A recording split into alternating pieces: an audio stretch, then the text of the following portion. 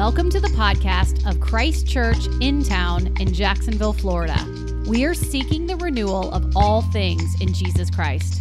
Towards that end, we are committed to cultivating personal transformation in Christ, an uncommon fellowship of racially and economically diverse individuals, and the flourishing of our neighbors. To join our local body in membership or financial support, visit christchurchintown.org.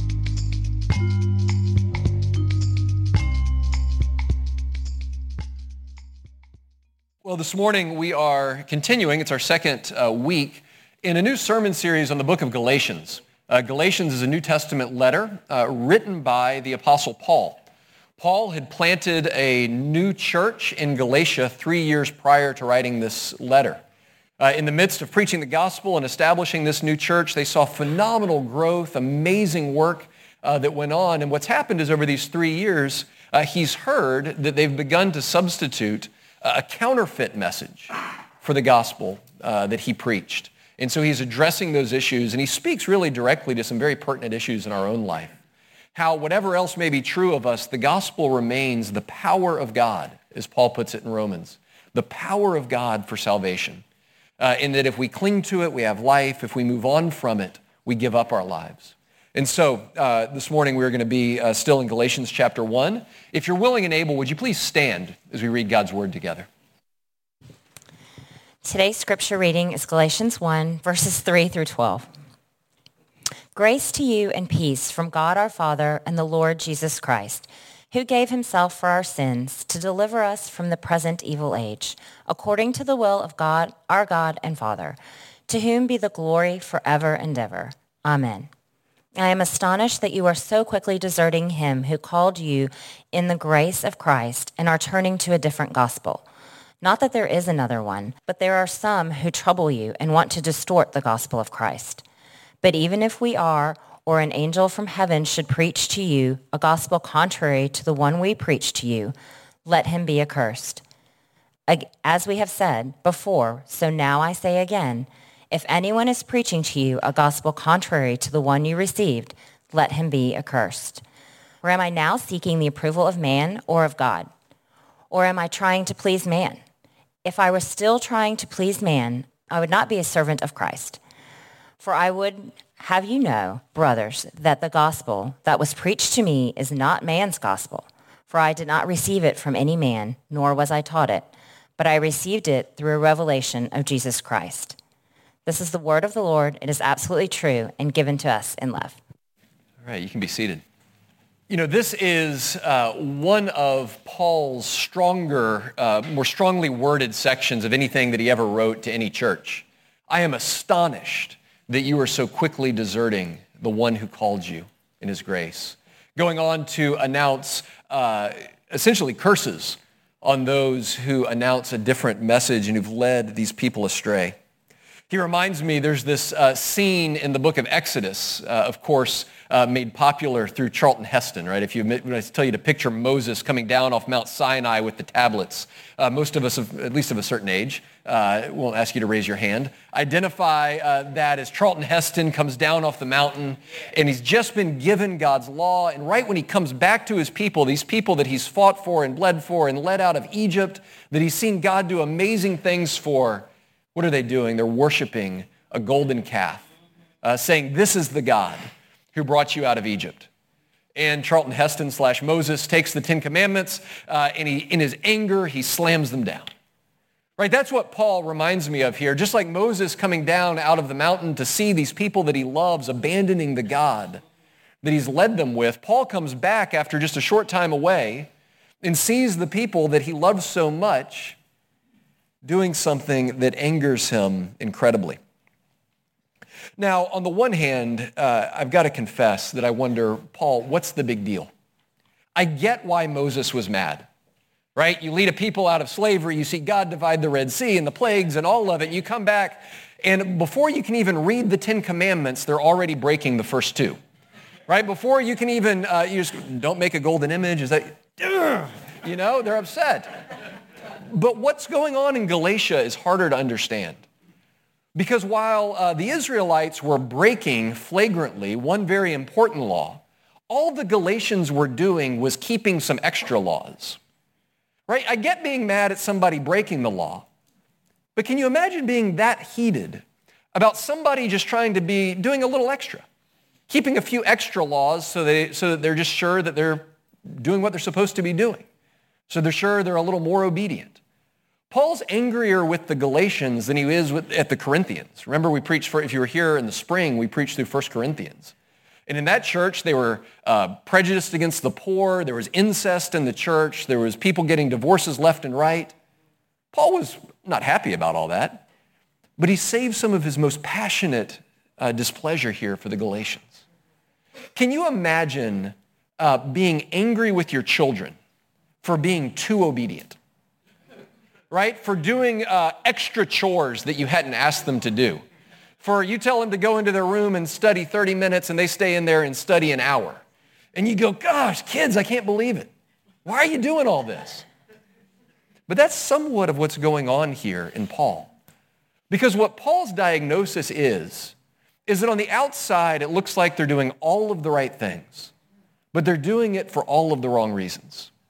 In Paul's perspective, and I'll add in Jesus' perspective, that you are never in a more dangerous spiritual condition than when on the outside things look fine and you look good and you look righteous and you look like you have it all together. And yet your foundation is built on the wrong foundation and the wrong message. Amen. Right? It's one thing to be sick and for it to be visible to those around you. You might get to a doctor in time. You might get some help. You're at great danger when you appear healthy on the outside while a cancer grows on the inside. And that's what Paul is saying to the Galatians is you've let a cancer grow on the inside. And while you might be doing all the right things, your heart is in a desperately dangerous place because you've traded the true gospel for a counterfeit message that has no power to save you. To bring this a little closer to home, Christian Smith was a sociologist. He is a sociologist. He was at North Carolina, University of Chapel Hill. Now he's at Notre Dame. But in 2005, he conducted a research project where he studied the religious beliefs of young Americans. These were people 18 to 25 at the time. It's now people in their mid-30s. And the trends have only continued since 2005. And what he examined in this survey was the actual religious beliefs of Americans, right? And he did it, spanning different churches and no churches at all. Different religious beliefs, Christians and Jews and Muslims and Hindus, people who profess no real religious affiliation at all. And what he noticed in his survey was that there was a certain common trend of belief that whether you were in a church or out of a church, many people were believing in essentially the same God. And he defined this American religion as moralistic, therapeutic deism. Those are big words. What do they mean? He defines it in these 5 ways. He says, there's a God who exists, who created and ordered the world, and who watches over human life. God wants people to be good, nice, and fair to each other, is taught in the Bible and by most world religions. 3, the central goal of life is to be happy and to feel good about oneself. 4, God does not need to be particularly involved in your life except when he's needed to resolve a problem. And 5, good people go to heaven when they die. So moralistic, be good. Right? Just try to be a good person. Try to be fair, try to be kind, try to be a good neighbor, try to be reasonable. Therapeutic. What matters most about your life is your own self-fulfillment, finding out who you are and then living an authentic expression of who you really are. And then deism, there's probably a God, but he's not really all that involved in our lives. And the shocking thing that Smith discovered is that whether you polled Christians or non-Christians, that the basic fundamentals of this faith were throughout our culture. What does this mean for us is that we are in every bit as much of danger as the Galatian church was. That there are people in our world, there are people in this room who've heard a message of moralistic, therapeutic deism. Be good, do good, lean on God when he helps, but not all that big of a deal. You've heard that message, and you've either accepted it or rejected it. and you believe that you've heard the Christian message. You believe that what you've accepted or rejected is the gospel, when in reality it's a counterfeit. It's what Paul would not recognize as the true gospel. And especially in a church like a city like Jacksonville, where there's a church on every corner, where most of us, whether you call yourself a Christian or not, have some overlap or experience of church. It's crucially important to make sure, whether you accept it or reject it, that the message you're dealing with is actually the gospel, that it's actually the message that Jesus taught and died for and rose for and that Paul preached. Right? Otherwise, to deal with a counterfeit and treat it as the real thing, you miss out on the potential power of the real article. It's like tasting a McRib sandwich and deciding you don't like barbecue. Right? You go, I'm not sure about this. No, you tasted a manufactured, man-made, pieced together imitation of the real thing. And until you've smelled it and tasted it off the smoker, you don't know if you like barbecue or not. And so, we are going to look at this passage in Galatians on how to know if you've actually dealt with the real article, about whether or not you've encountered the actual gospel or a counterfeit gospel. And the first thing that we see in this passage is that the gospel itself, the true gospel, is an encounter with a power beyond yourself. You know you've dealt with the real gospel when you've encountered a real power that's bigger than yourself. It's not contained to your ideas or your beliefs or your thoughts, that there's a power outside of you that has addressed you, that has called you, and that has changed you. Look at what Paul says in verse 6. He says, I'm astonished that you are so quickly deserting him who called you.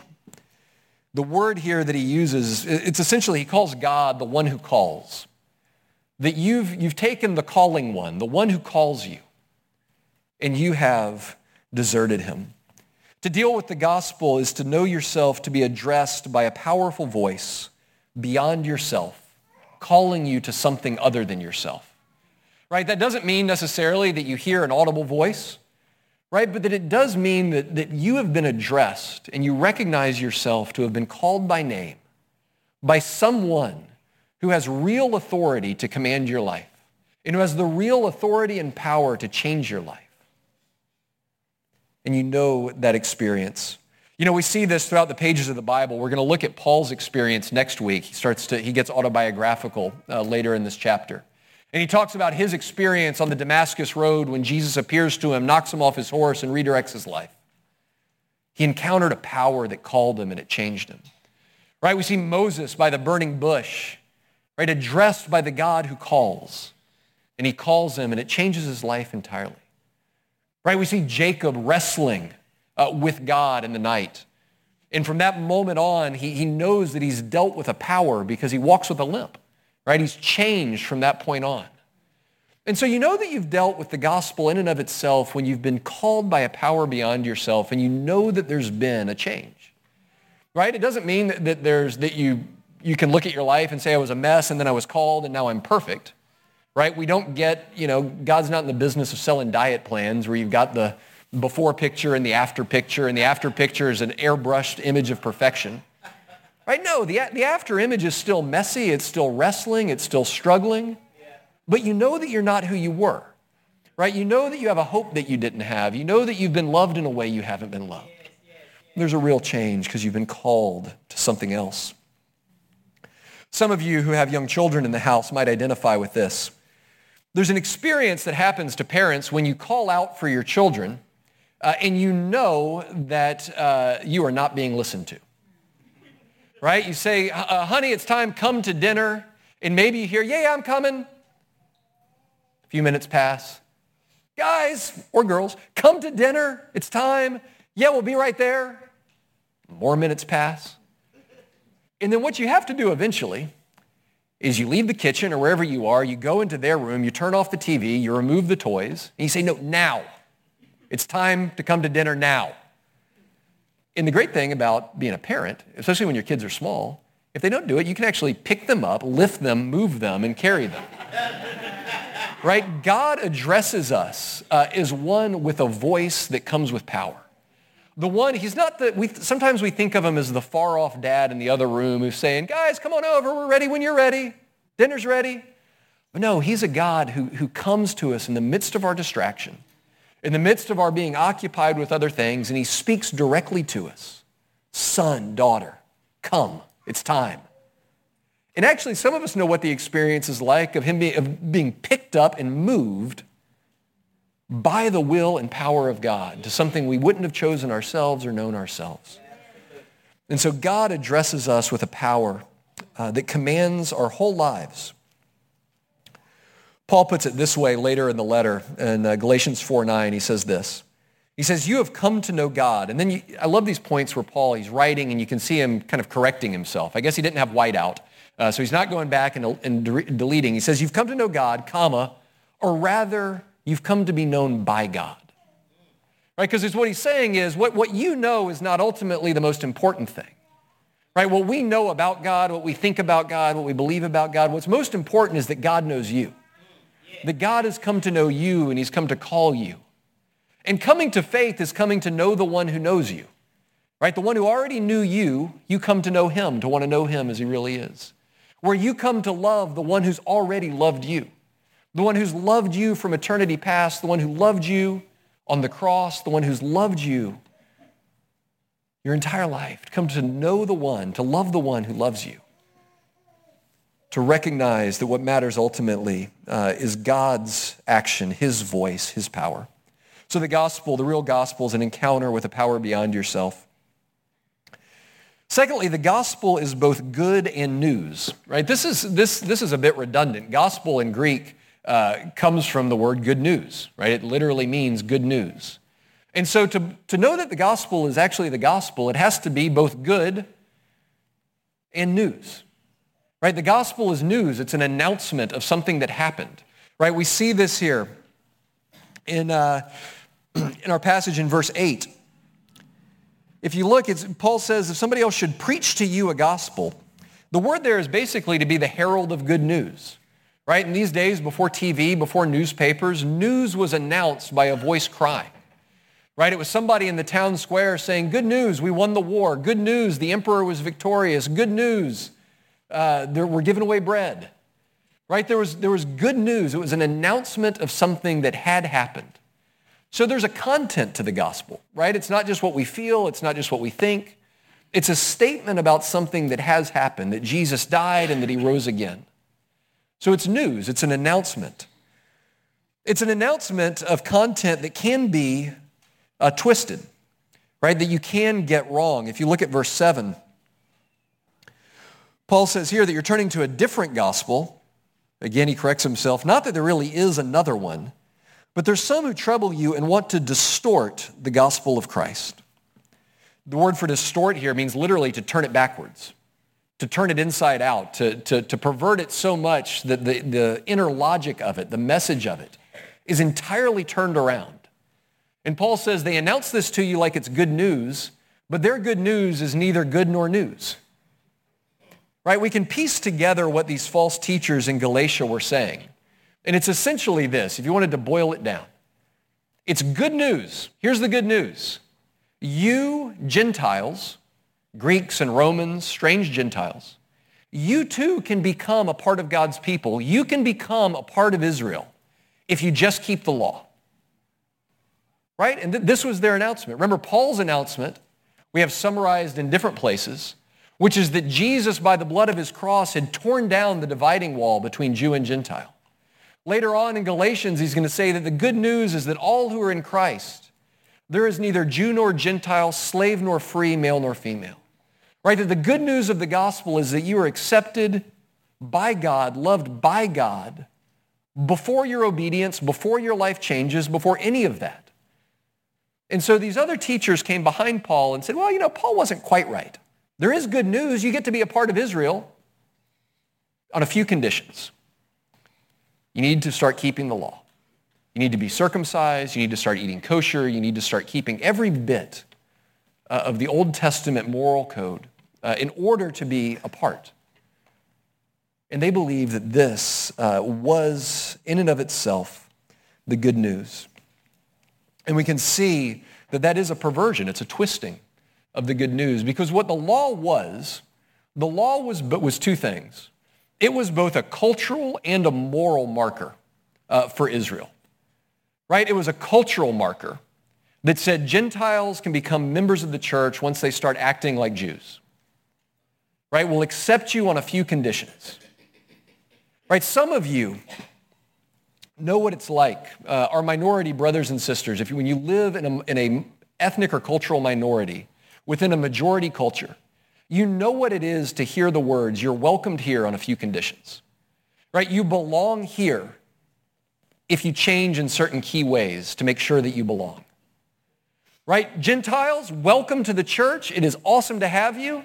If you could actually just turn down the Greekness or the Romanness of your life a little bit, you would be welcomed and accepted here. You could be just like us. You could fit in. Right? And so people who lived with that message in the world were now coming to hear that message in the church. Right? And friends, this is a tragedy. Right? In the American experience, if we can speak honestly for a moment, if you're living in a majority white culture, as a cultural minority, you know what it is when you show up at work, when you show up somewhere to say, you're welcome here if you can turn down your Latino-ness a little bit, if you can turn down your blackness a little bit, if you can turn down your Asian-ness a little bit, then you can, that's great, then you belong.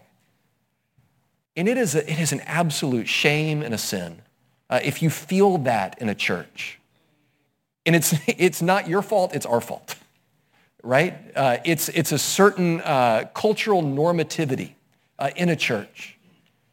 And what Paul is addressing head on here is among these Galatian Christians.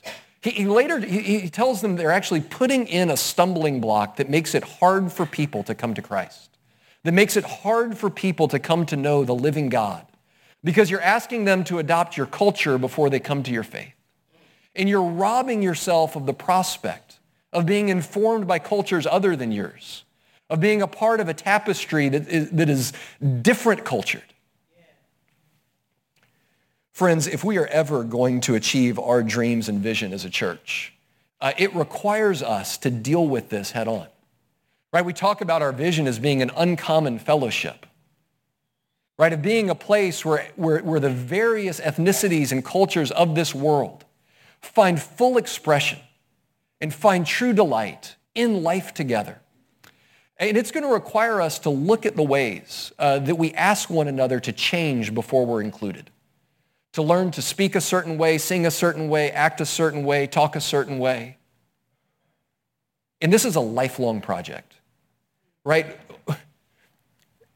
White people are slow to get this, right? Because most of our lives we live in a world where people come to us, where people learn to speak our language in our jobs, in our places of worship. And it requires a lifelong learning process to learn that you wear a cultural skin as a white person, that you bring certain assumptions about the way the world works and what's good and what's right and what's normal. And the church should be a place where there's an honest conversation and a freedom to hear one another, to come together to one another. The church of all places. In fact, I think we have reason to believe that this world outside the church is actually never going to be a place that matches the hopes of the kingdom of God. Right? Where Paul says that in the church there's to be neither Jew nor Greek, male nor female, slave nor free, rich nor poor, white nor black, upper income, lower income.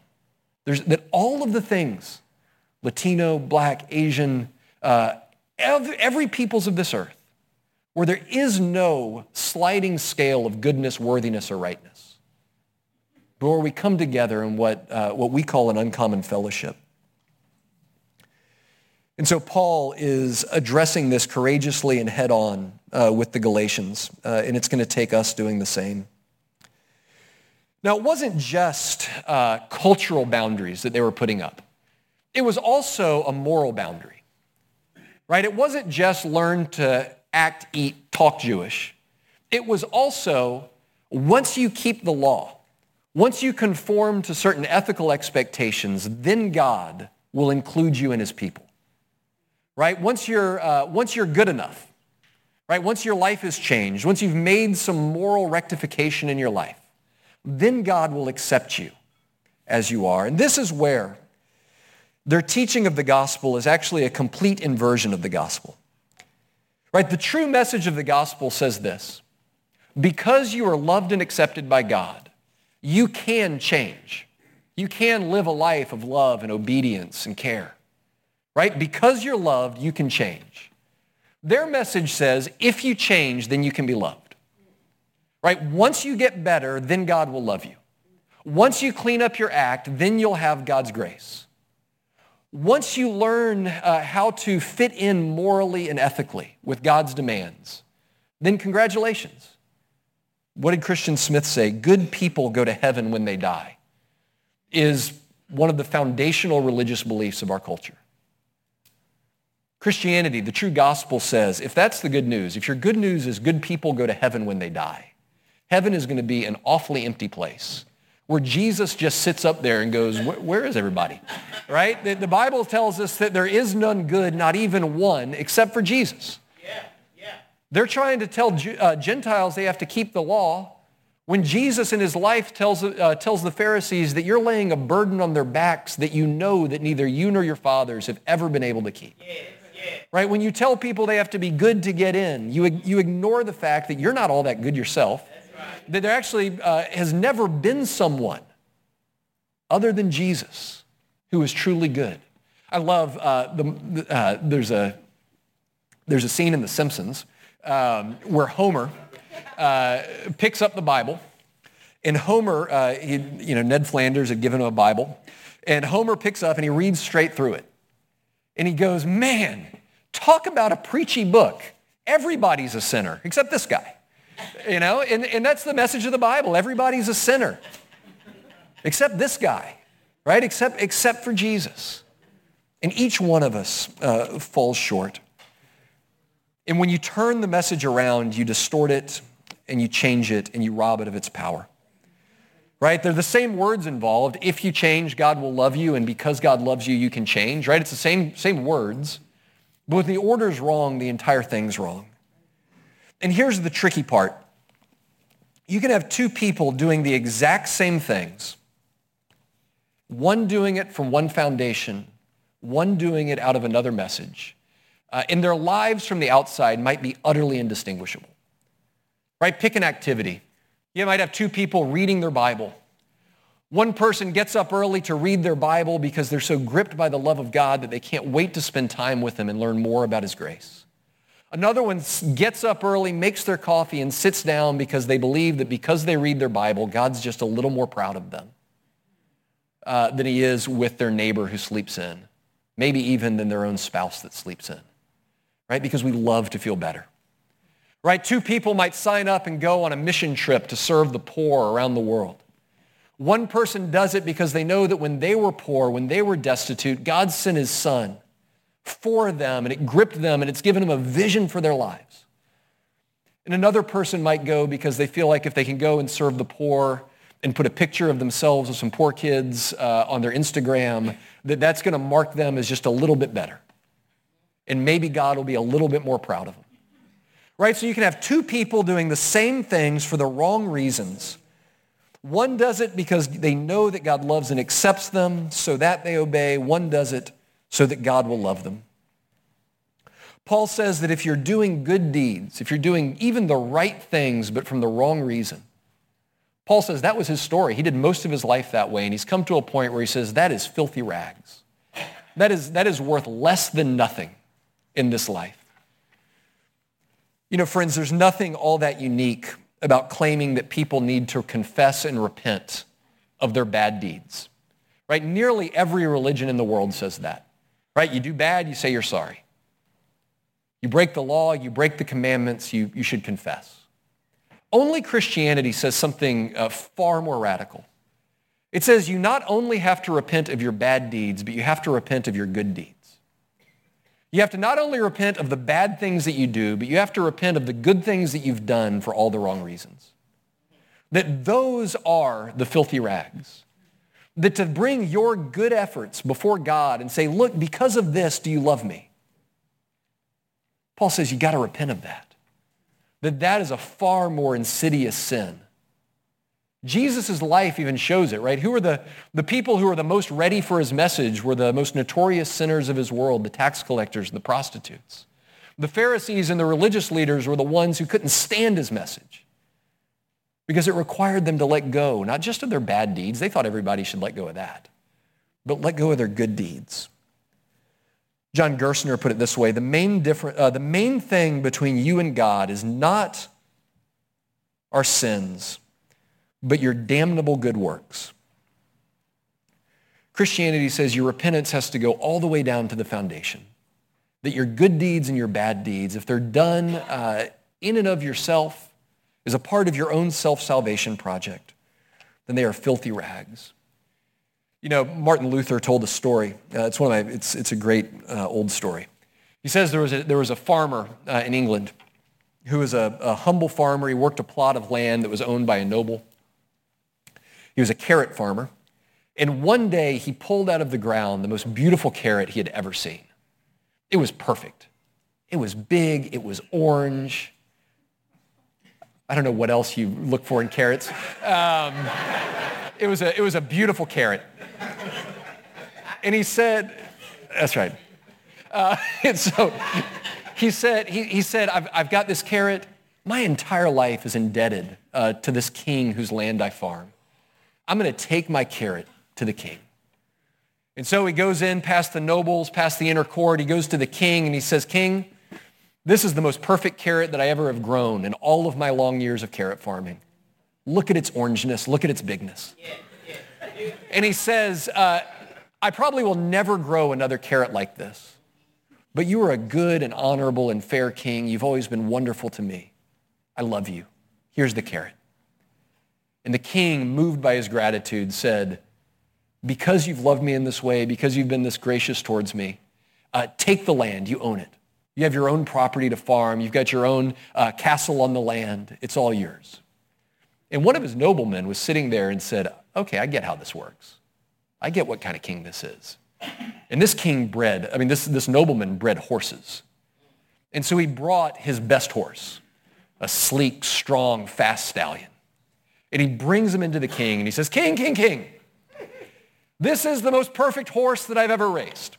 It's the fastest horse in all my stables, the strongest horse, and it's yours. You're a good king. You're a wonderful king. I'm so very thankful for you. And the king said, thank you. Thank you for the horse. And the nobleman says, what gives? And the king says, the poor farmer gave the carrot to me, and you gave the horse to yourself. Right? And the good deeds work that way. If it's a gift that you're presenting to yourself, it's filthy rags. But when it's offered to God out of an overflow of gratitude for what he's done for you and his love for you, then it is true worship indeed. And then finally, the good news has to be both good and news. And then finally, the gospel joins you to a living person. Look here what Paul says, verse 6. I'm astonished that you're so quickly deserting him who called you, right? This isn't, Paul's astonishment isn't that they've abandoned his message or his thoughts or his ideas. It's that they've abandoned God. They've abandoned Christ. That the gospel knits us together in a relationship with a person. That far more than just ideas that we believe or assent to, it's a person that we're joined to in a living relationship. Right? The gospel joins us to a person in an ongoing, living, and dynamic relationship. It makes us friends of the friend of sinners. It makes Jesus our older brother. It makes God the Father our Father and us his sons and daughters. That it brings us into a relationship with a person. Look at verse 10. Paul says, if I were still trying to please men, I would not be a servant of Christ. Paul has come to view his entire life in light of the gospel as being a life of service to Christ. Paul did a lot to serve other people, right? He sacrificed, he was beaten, he was shipwrecked, he did all kinds of things in order to serve the church and to bring the gospel to the Gentiles. But Paul says all of that, more than being about others, it's about Jesus. It's about being knit together in such a way with a living person that his voice has the power to command my entire life. That he has the right to command what I do with my body, what I do with my money, what I do with my relationships.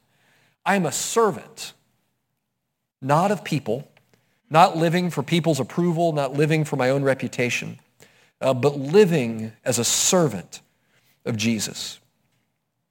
Martin Lloyd-Jones, the great Welsh preacher, preached in London for many years. He uses an illustration. He said, how would you feel, and this is actually just a riff on one of Jesus' illustrations. He said, how would you feel about someone who paid your debts? And he said, well, it would depend, wouldn't it, on the debt that you paid. If you came home and found out that there was someone who in your absence had paid your debts, if, let's say, you had put a letter in the mail without a stamp on it and they had just paid your postage, you would probably say thank you, right? You'd say, pat them on the back, thanks for the stamp. If you came back and found out that your 10 years of unpaid taxes had finally caught up with you, right? That your life of tax evasion, the IRS was onto you and that they were at the front door and the person in your house had paid 10 years of back taxes so that you don't have to go to prison when the IRS comes for you. What would you do then? Lloyd Jones says you'd fall down at their feet and say, command me. My life is yours. You've purchased my freedom. You've purchased my life. What do you want? What do I owe?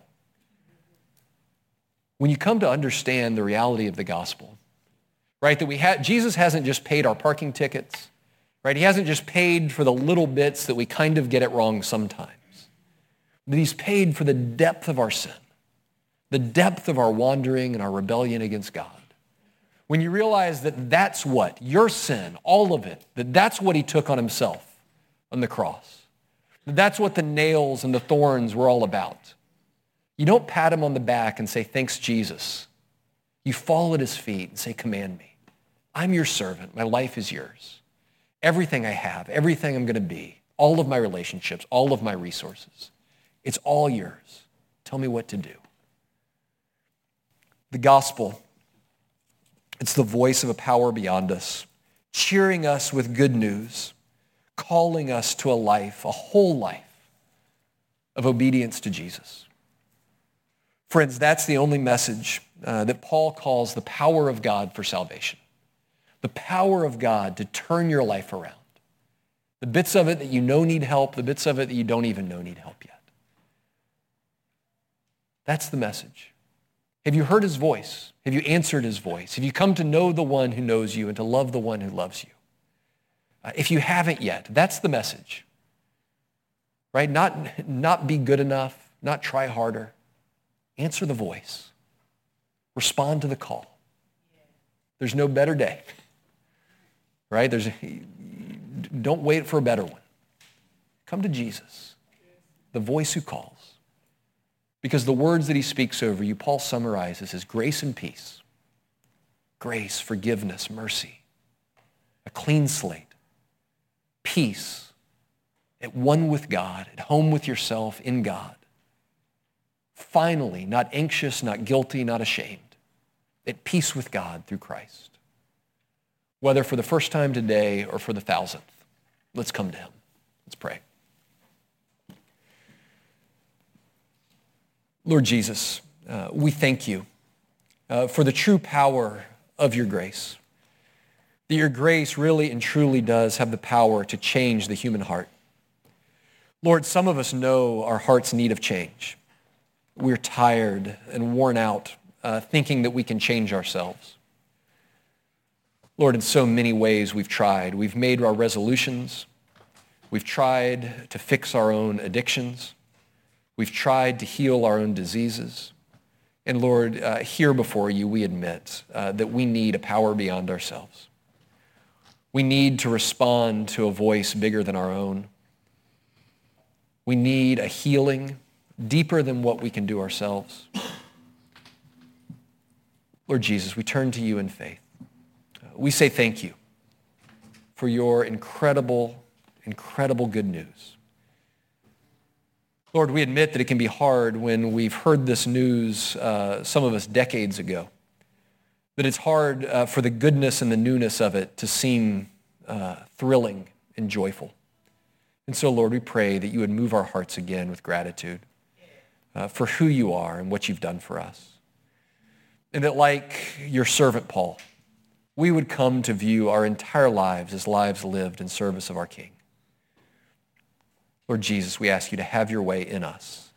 Have your way in our church. Heal everything that divides. Knit us together as one church. Knit together not by the things that we're convinced make us good, but knit together by our identity as sinners in need of a Savior. Knit together as people commanded on a mission. Lord Jesus, we're your people. Command us as you will. And it's in Jesus' name we pray. Amen.